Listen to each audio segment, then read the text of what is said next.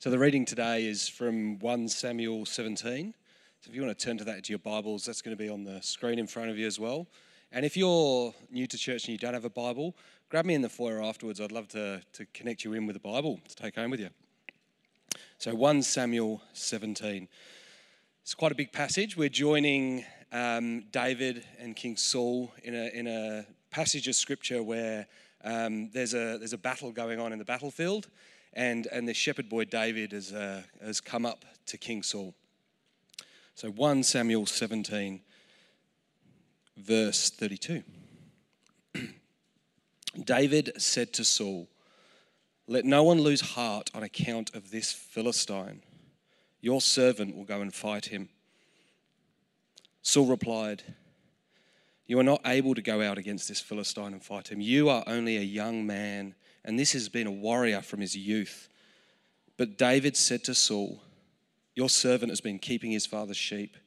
When a lion or a bear came and carried off a sheep from the flock, I went after it and struck it and rescued the sheep from its mouth. When it turned on me, I seized it by its hair, struck it and killed it. Your servant has killed both the lion and the bear. This uncircumcised Philistine will be like one of them, because he has defiled the armies of the living God. The God who rescued me from the paw of the lion and the paw of the bear will rescue me from the hand of this Philistine." Saul said to David, "Go, and the Lord be with you." Then Saul dressed David in his own tunic. He put on a coat of armor on him and a bronze helmet on his head. David fastened his sword over the tunic and tried walking around, because he was not used to them. "I cannot go in these," he said to Saul, "because I'm not used to them." So he took them off. Then he took his staff in his hand. He chose 5 smooth stones from the stream. He put them in the pouch of his shepherd's bag, and with his sling in his hand, he approached the Philistine. Meanwhile, the Philistine, with his shield bearer in front of him, kept coming closer to David. He looked David over and saw that he was little more than a boy, glowing with health and handsome, and he despised him. He said to David, "Am I a dog that you come at me with sticks?" And the Philistine cursed David by his gods. "Come here," he said, "and I'll give your flesh to the birds and the wild animals." David said to the Philistine, "You come against me with sword and spear and javelin, but I come against you in the name of the Lord Almighty, the God of the armies of Israel, whom you have defied. This day the Lord will deliver you into my hands, and I'll strike you down and I'll cut off your head. This very day I will give the carcasses of the Philistine army to the birds and the wild animals, and the whole world will know that there is a God in Israel. All those gathered here will know that it is not by sword or spear that the God saves, for the battle is the Lord's, and he will give all of you into our hands." As the Philistine moved closer to attack him, David ran quickly toward the battle line to meet him. Reaching into his bag and taking out a stone, he slung it and struck the Philistine on the forehead. The stone sank into his forehead, and he fell face down on the ground. So David triumphed over the Philistine with a sling and a stone. Without a sword in his hand, he struck down the Philistine and killed him. This is the word of God.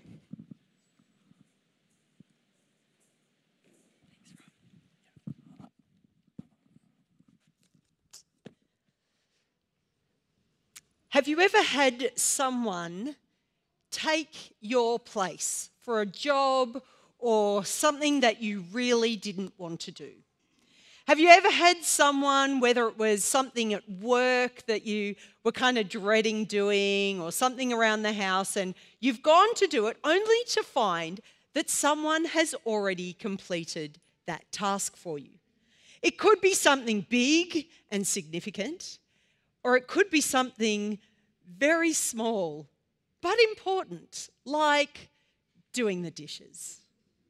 Have you ever had that at home where you know the sink is full of dishes, you know there's so much that you still have to do, and you finally get the energy to come and do that kind of dirty but daily task of coming to do the dishes, only to find that they're beautifully washed, they're all nicely stacked and drying, and you don't have to do that job.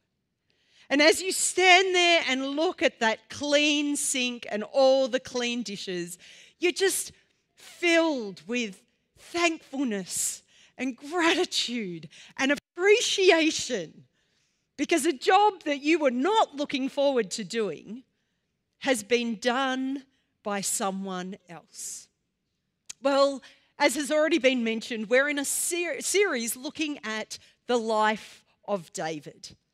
And today we come to one of the most well-known stories about the life of David. In fact, this is probably one of the most well-known stories in the whole Bible. It's not just known within Christian circles, but it's even known in our culture. People often use the David and Goliath analogy. They may not know verse and chapter or where you find it in the Bible, but people have an understanding of this story.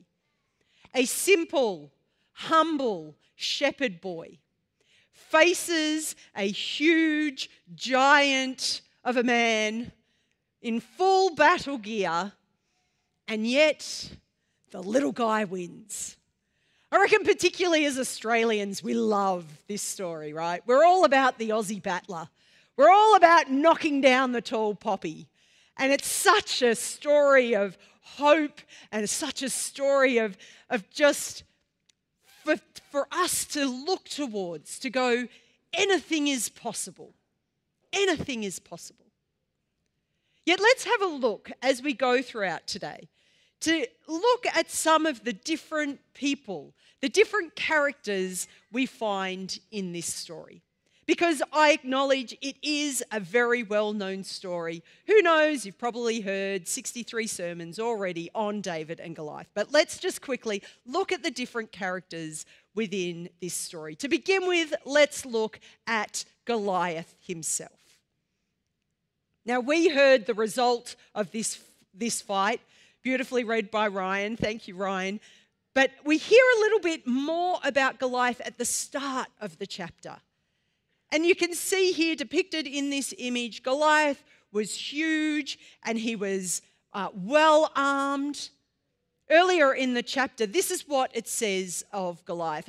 A champion named Goliath, who was from Gath, came out of the Philistine camp. His height was 6 cubits and a span. He had a bronze helmet on his head and wore a coat of scale of armor of bronze weighing 5,000 shekels. On his legs he wore bronze greaves, and the bronze javelin was slung on his back. His spear shaft was like a weaver's rod, and its iron point weighed 600 shekels. His shield bearer went ahead of him.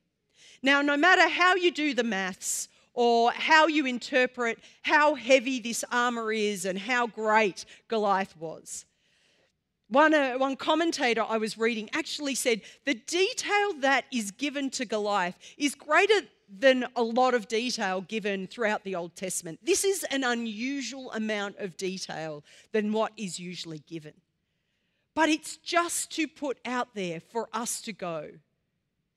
Goliath was big, he was strong, and he had amazing armor, right? It gives us the picture. We can all understand and appreciate that. I mean, he even had an entourage. Like, he had a shield bearer that went ahead of him, that carried his shield for him. He had everything that he needed for this battle. And you can imagine how the Israelite army were feeling when he would come out. And not only did he look the part, not only did he have everything for the fight, but his words were so offensive to the Israelites as well. It reminds me of a couple of years ago when we were on the Gold Coast as a family and we went to Ripley's Museum. Now, I don't know if you've heard of Ripley's before. They've got books.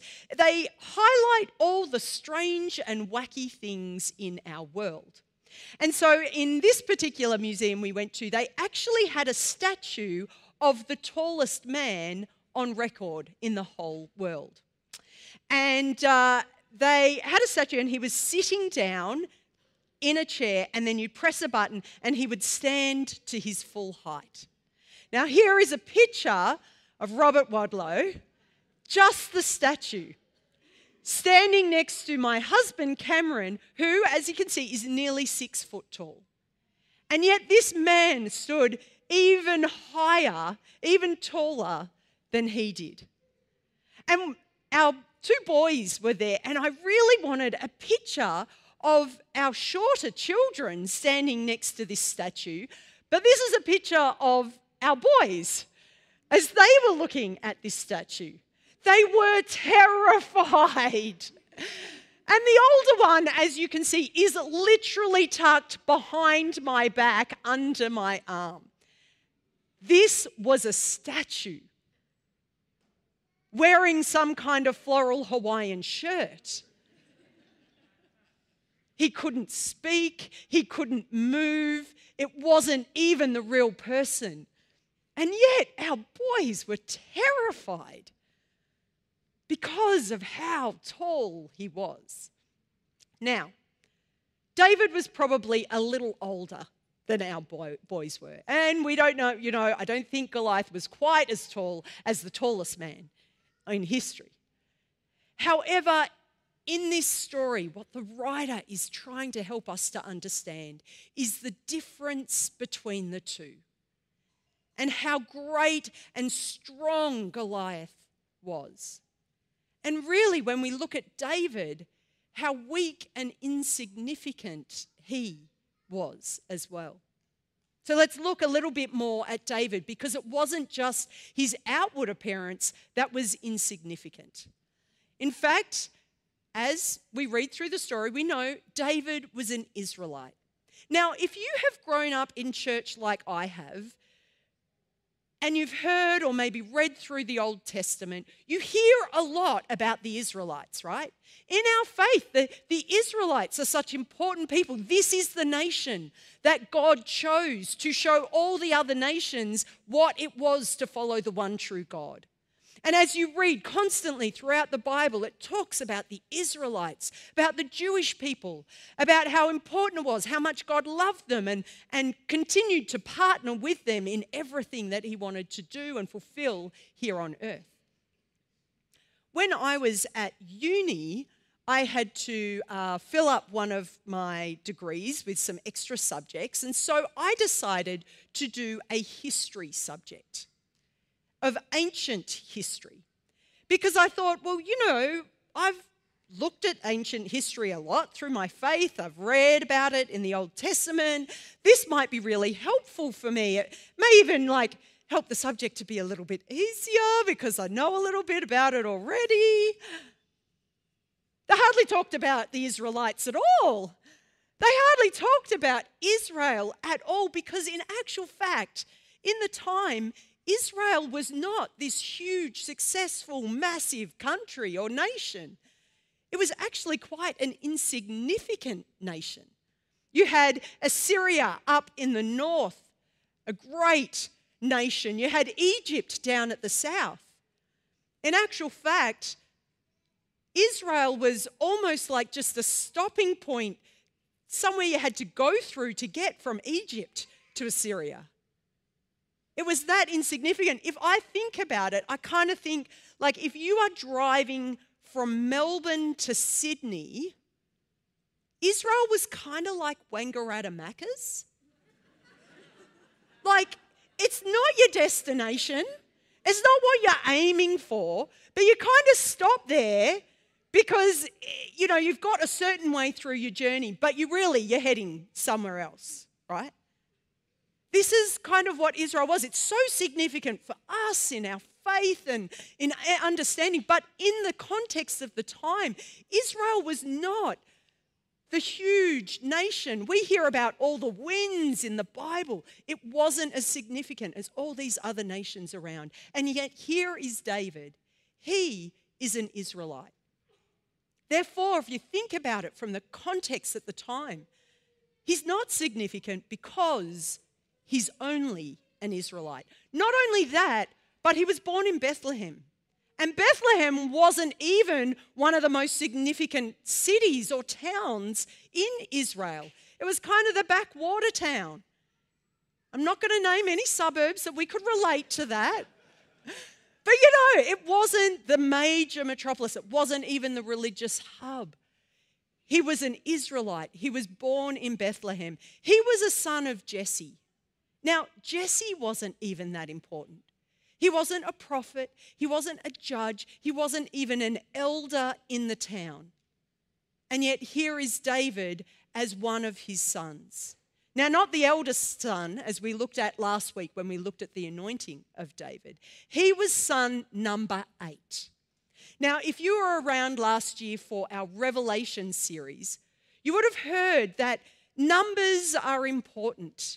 In history, in culture, in the Hebrew language, numbers were important. There was one particular number, this is maybe stretching your memory, one particular number that was the perfect number. It meant whole. It was the number that was given to God. Does anyone remember what that number was? 7. That's right.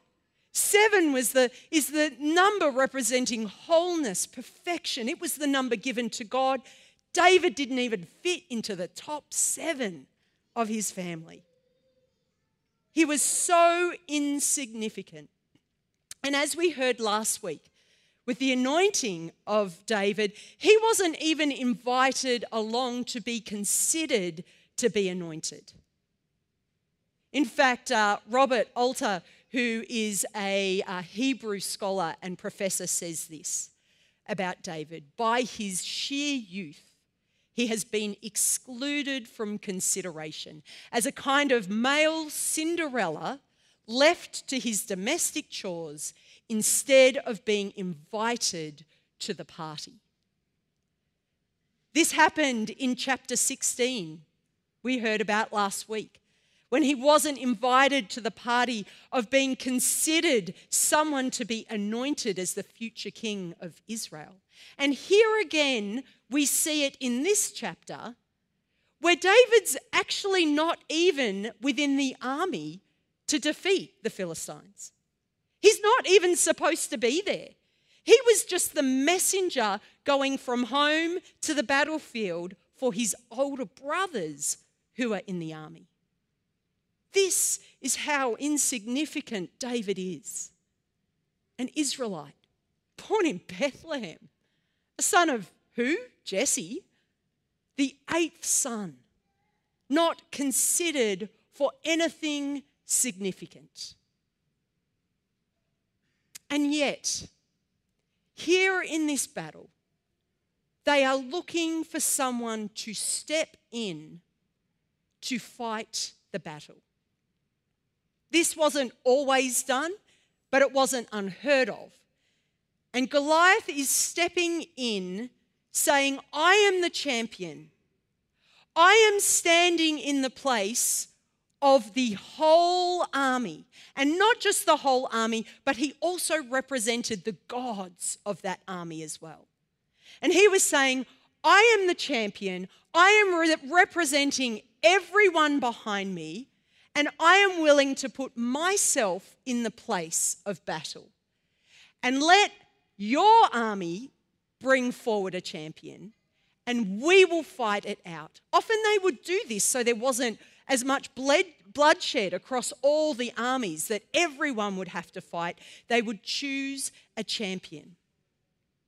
And this is what Goliath is calling the Israelites to do. Now, who would be a much better champion than an Israelite born in Bethlehem, the son of Jesse, who is only the 8th in line, wasn't even supposed to be in the army? Well, we hear about someone. Did you say it? Who should step in place? Surely King Saul. Surely King Saul, he is well equipped. He had all the armor. And if we remember from last week, they described his height. He was what? 1 head taller. It says in our scriptures, he was a head taller than anyone else. He was the king. He could have chosen anyone to be his shield bearer, and they would have had to have come because he was the king, right? Surely Saul would have been a better champion. But even he wasn't willing to stand in that place. But there's someone else in this story as well. We've looked at Goliath, we've looked at David, we've looked at Saul. But there's someone else in this story as well. And as I've got the image up there of the battle between David and Goliath, if you look in the background, who do you see? The army. The whole army is there on the battlefield. They, for days and days and days, have heard Goliath come to defy their God, to call them out, to tell them how bad they are and how great he is. And he has challenged every single one of them. Any one of them could have stepped forward as the champion. But every single one of them knew their weakness, knew their fears, and chose instead to stay silent. Tim Keller, who is an incredible theologian, author, and speaker, helped me to see that in actual fact, in this story, there are some incredible analogies that we can draw from. So often we look at this story and we think of Goliath as all our fears and our struggles in our life. The addictions, the things that we do wrong, the pressures from culture that we have on our lives, the broken relationships, all of these things that are a reality in our lives. And we often are called to put ourselves in David's shoes. That if we have faith in God, we will have the strength with whatever is in our hands to defeat the mighty Goliath. An incredible, helpful, inspiring analogy for our lives. But the thing is that Tim Keller helped me understand that instead of being like David, I'm probably a lot more like the army. That see it, acknowledge the difficult things in our life, but feel so weak and have like limited ability to conquer or deal with anything.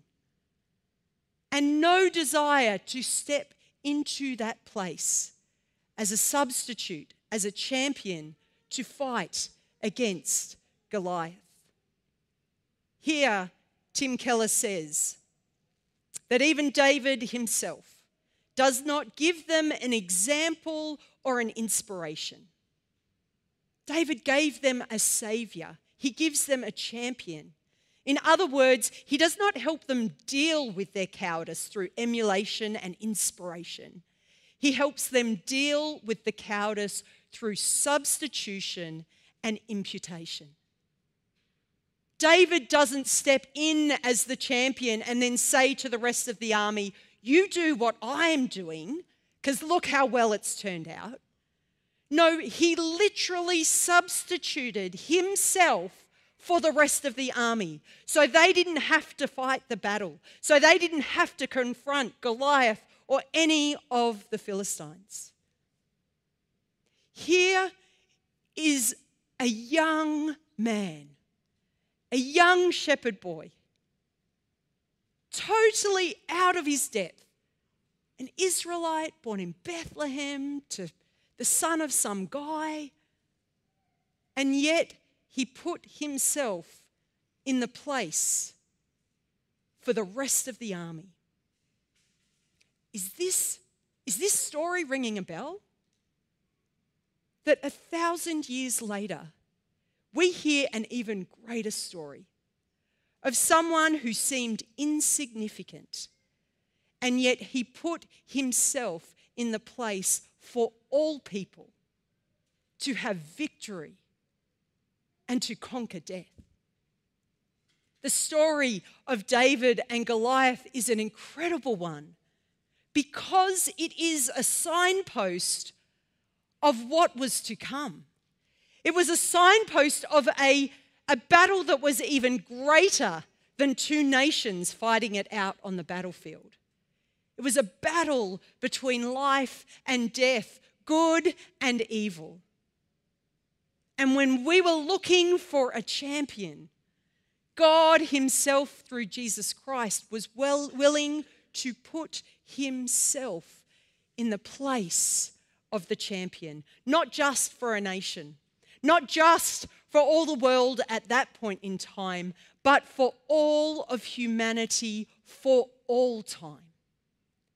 And as we read through even the Old Testament, as we read through the prophets of what they were to say about this Messiah, it helps us to see the similarities between David and Jesus. In Isaiah 52, starting at verse 2, it talks about how insignificant Jesus, this Messiah, actually was going to seem. He grew up before him like a tender shoot and like a root out of dry ground. He had no beauty or majesty to attract us to him, nothing in his appearance that we should desire him. He was despised and rejected by mankind, a man of suffering and familiar with pain. Like one from whom people hide their faces, he was despised, and we held him in low esteem. But the passage goes on to talk about the substitution that Jesus made on our behalf. And the emphasis I've put in this, the underlying, is my emphasis to help us understand. Surely he took up our pain and he bore our suffering. Yet we considered him punished by God, stricken by him and afflicted. But he was pierced for our transgressions. He was crushed for our iniquities. The punishment that brought us peace was on him, and by his wounds we are healed. We all, like sheep, have gone astray. Each of us has turned to our own way, but the Lord has laid on him the iniquity of us all. This was the ultimate substitution, the ultimate champion, the ultimate Messiah that he did for all mankind. Keller says David only saved his people from physical death. Jesus Christ saved us from eternal death. David only risked his life for his people. Jesus saves us at the cost of his life. David only went into the valley of the shadow of death. Jesus goes into death. And if you believe in him, all the great things that he does are imputed to you. He is the champion. Therefore, whatever happens to him happens for the rest of the army. If David lost, the whole army lost. If David won, then the whole family won, the whole army. And this is what Jesus does for each one of us. When he went to the cross, when he confronted death, if he had have lost, all would have been lost. But we worship a God and Saviour who conquered death and held the victory. So now that victory is ours.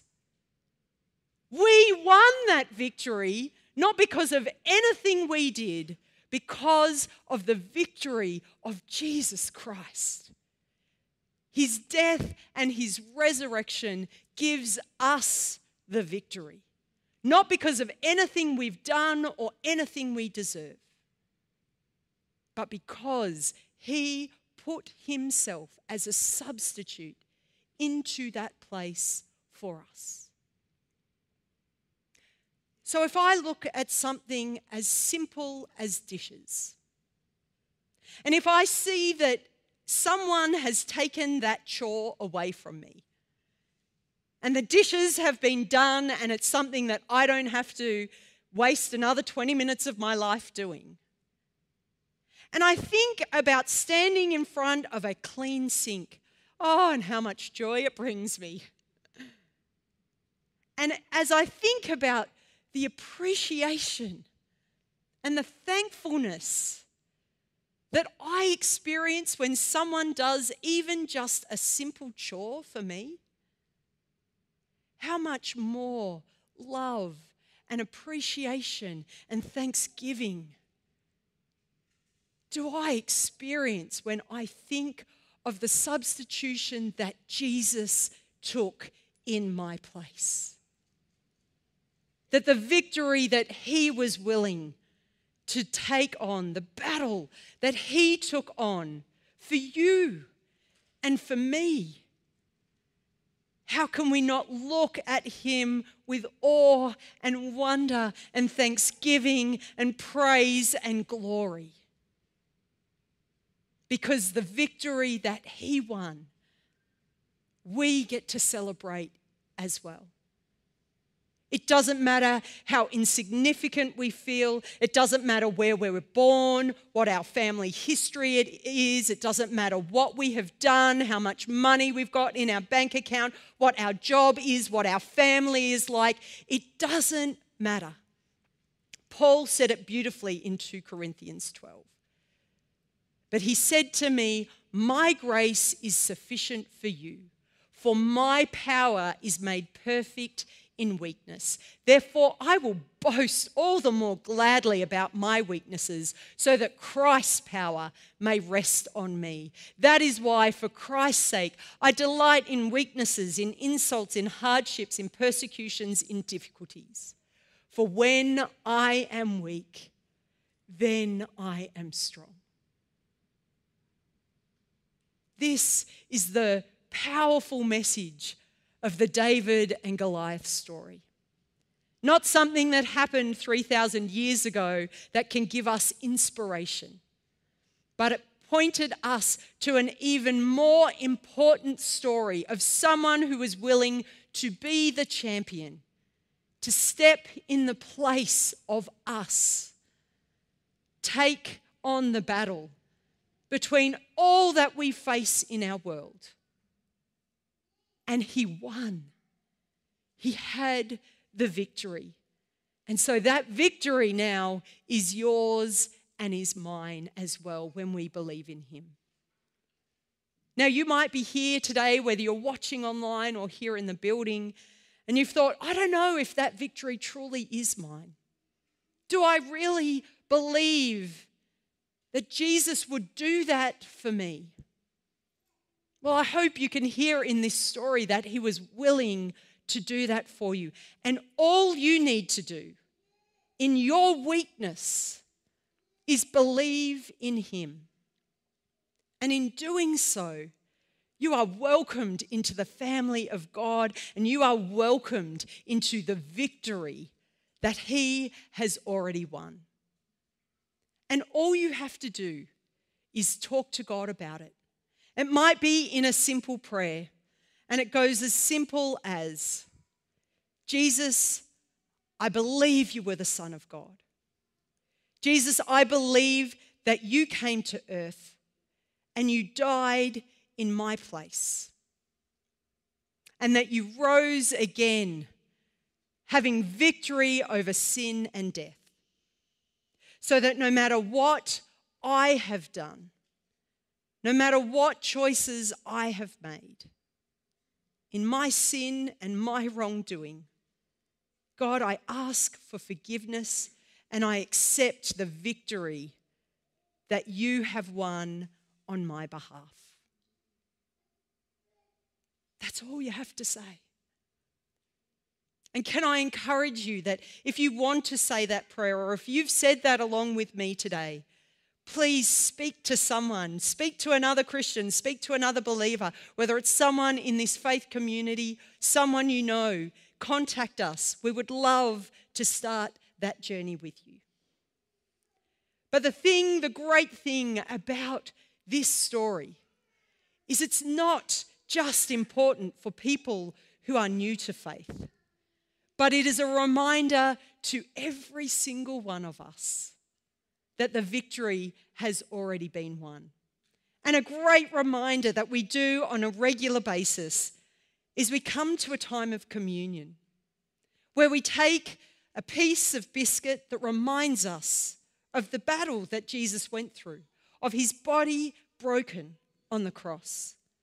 We take some juice that is a reminder of Jesus' blood shed, that the battle was not an easy one for him, but it's a reminder for all believers that he was willing to do it for you and for me.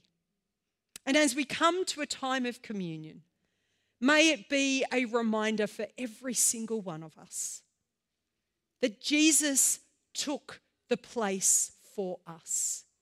He fights the battle for us. And it doesn't matter how insignificant or weak we feel we are. We have victory because Jesus had victory. So in a moment, we're going to ask the ushers to come forward. Row by row, they'll invite you to come forward to take the emblems that represent Jesus' body and his blood broken for us as he took the place for us.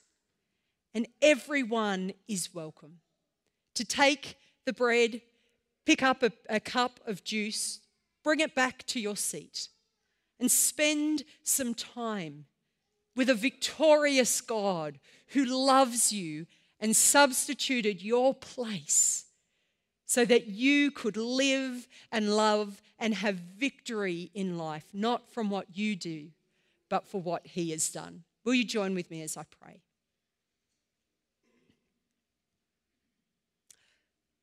Lord Jesus, as we come to a time of communion, with David and Goliath's story fresh in our minds,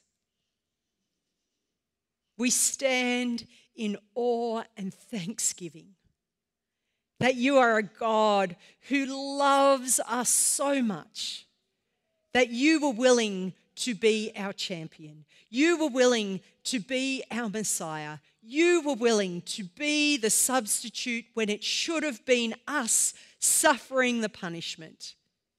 That you took that place. Thank you, Jesus. Thank you for the victory that means in our lives today. That we don't have to have all that we think that we need to conquer in life. We just need a relationship with you. We come before you humbly, Lord Jesus. We ask for forgiveness for the things that we have done wrong. And as we share in this symbolic meal, we worship and give you the thanksgiving and the adoration that you are so worthy of, as we acknowledge and celebrate your victory over death, your victory over sin. Thank you, Jesus. Thank you. We pray this in your mighty, gracious name. Amen.